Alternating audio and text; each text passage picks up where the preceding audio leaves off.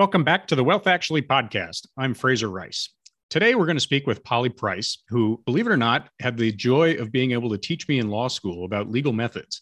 But she's gone on to do many great things beyond that. And we're going to talk about her new book, which deals with the pandemic, the U.S. response to it, and the history of pandemic policy within the United States.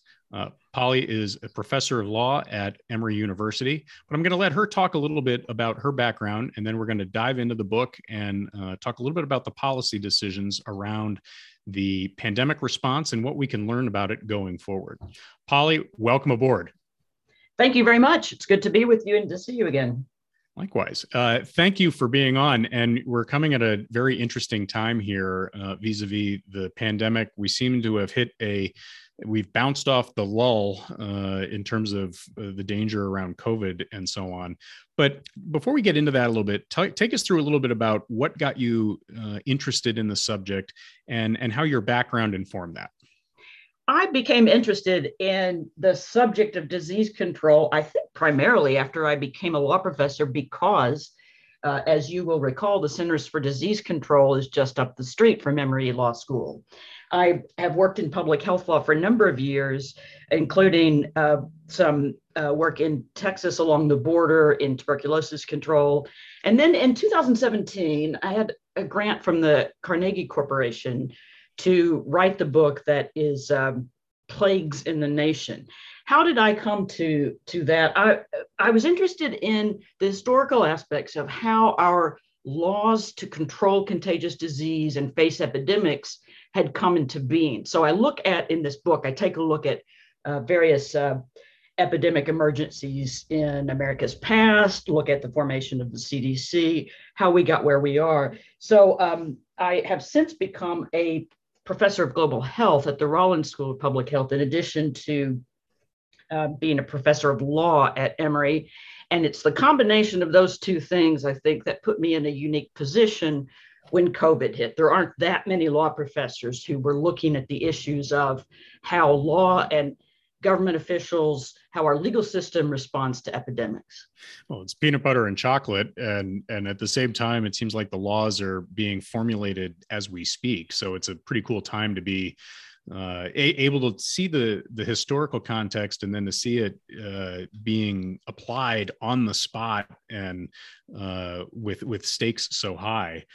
Maybe take us through a little bit about the history of pandemics in the United States. I mean, we've gone back to 1776 and even before that, the settlers and so on. What should we be thinking about in terms of what the United States has gone through in terms of the ability to deal with disease? I think we need to focus on the fact that the United States has one of the most decentralized public health defense systems in the world.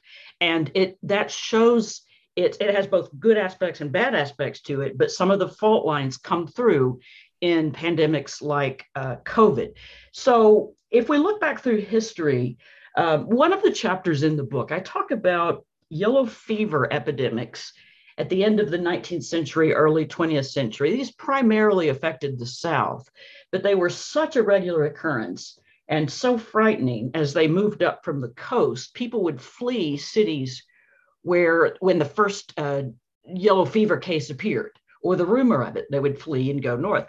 What ended up happening for almost 50 years, course of 50 years, cities and states throughout the South would quarantine against each other, not let travelers come across state lines. Cities would barricade themselves, not let travelers in.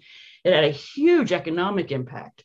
But it was this reaction and fear of one state, one town, one county.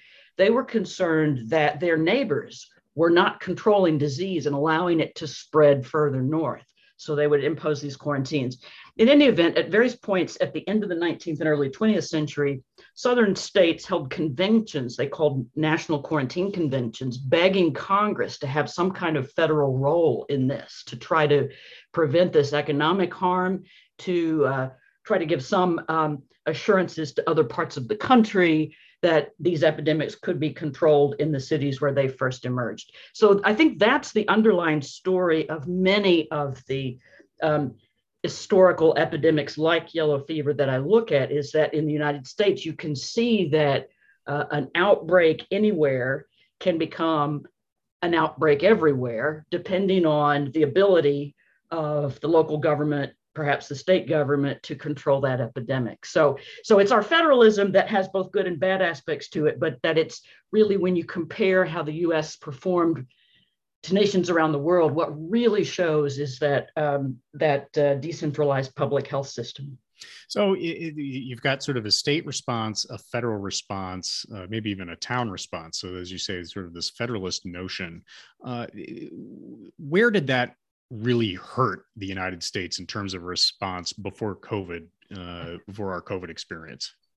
I think in the beginning, it was a resources issue. So I was on some calls with the National Governors Association, and they were asking the questions about how they could acquire PPE, the personal protective equipment for health workers, what sort of measures they could take, but mainly acquiring resources like that, testing supplies. So especially with the resources, some state governors banded together to form purchasing groups, essentially, because otherwise you had 50 state governors competing against each other in the marketplace and driving up those prices. So that was probably bound to happen anyway. But at that point, it would have been better, and we have since rationalized that system a bit, if the federal government had used its contracting power to do that purchasing. And then, not that it's necessarily paying for it for the state, but it's preventing the states from competing against each other on the open marketplace for supplies like that. So I think that was one of the first issues that we looked at. In terms of how did it affect the outcome, it's not clear to me that the federalism, the federal government, I think, could have done more to help provide both testing, and to help protect our most vulnerable citizens, where states were either unwilling or unable to help protect them. So I think that could explain one of the, what I would like to see going forward. On the other hand, the United States had phenomenal COVID vaccines ready before anyone else. And I know that I like to think of that as a miracle. I know it's money and science, right? But that was really a phenomenal game changer for the United States. It's the federal government that can fund those sorts of things. And it's the other sort of issues about whether you control your borders. You had states, I'm sure you'll recall this, requiring out-of-state travelers if they came into quarantine for 14 days. And so it started with Florida and Texas, trying to prevent people from coming from New York or Northeast, or travelers, or at least keeping an eye on them. You saw some communities trying to, almost like yellow fever days, trying to prevent travelers coming in, partly to preserve limited resources. And then then you would see the tables turn with large cities when they had imposing 14-day quarantines based on an infection rate in other states. So I think that it really is that federal resources could help more, rather than that the federalist system itself is the problem. Yeah, I mean, as I recall, I mean, I lived in New York City through the whole thing, which was a real bummer and probably a bad idea.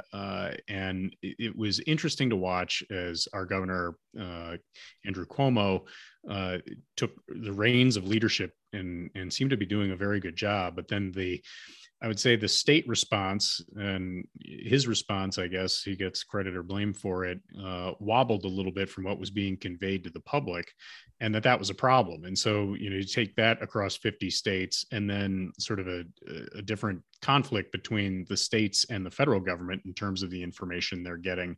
That's a recipe for a real disaster, I would think.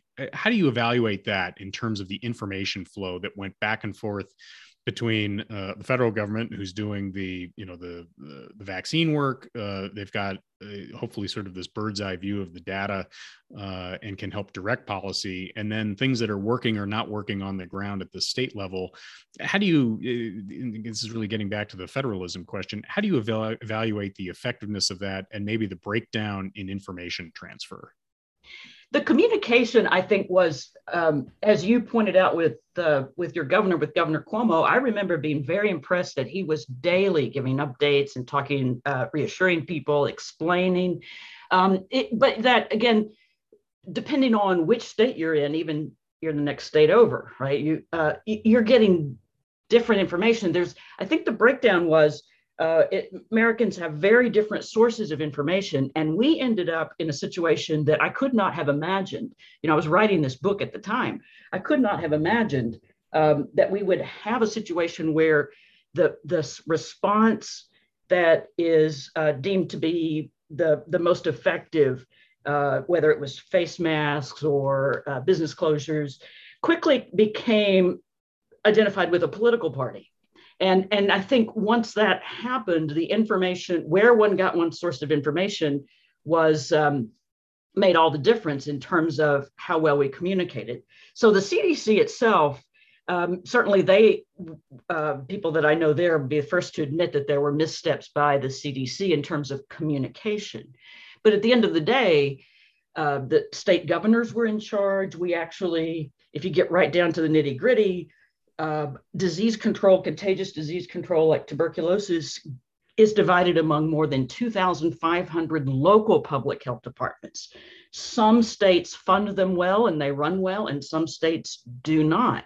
And in terms of how we think about that communication, I know that's a concern for a lot of the states, but where would the source of information come from? So what surprised me the most, and I think other observers, was that governors used their state emergency power essentially to declare states of emergency that went on for more than a year. It's the first time all 50 states in the United States declared states of emergency that went on for more than a year. And if you think about what those laws were, when you declare a state of emergency, it's usually for something like a hurricane or a tornado, earthquake, some natural disaster where the governor needs to be able to move quickly, to be able to bypass the legislature in certain ways. And those are designed for very short-term things. They're not designed for a pandemic that's now gone on for 2 years.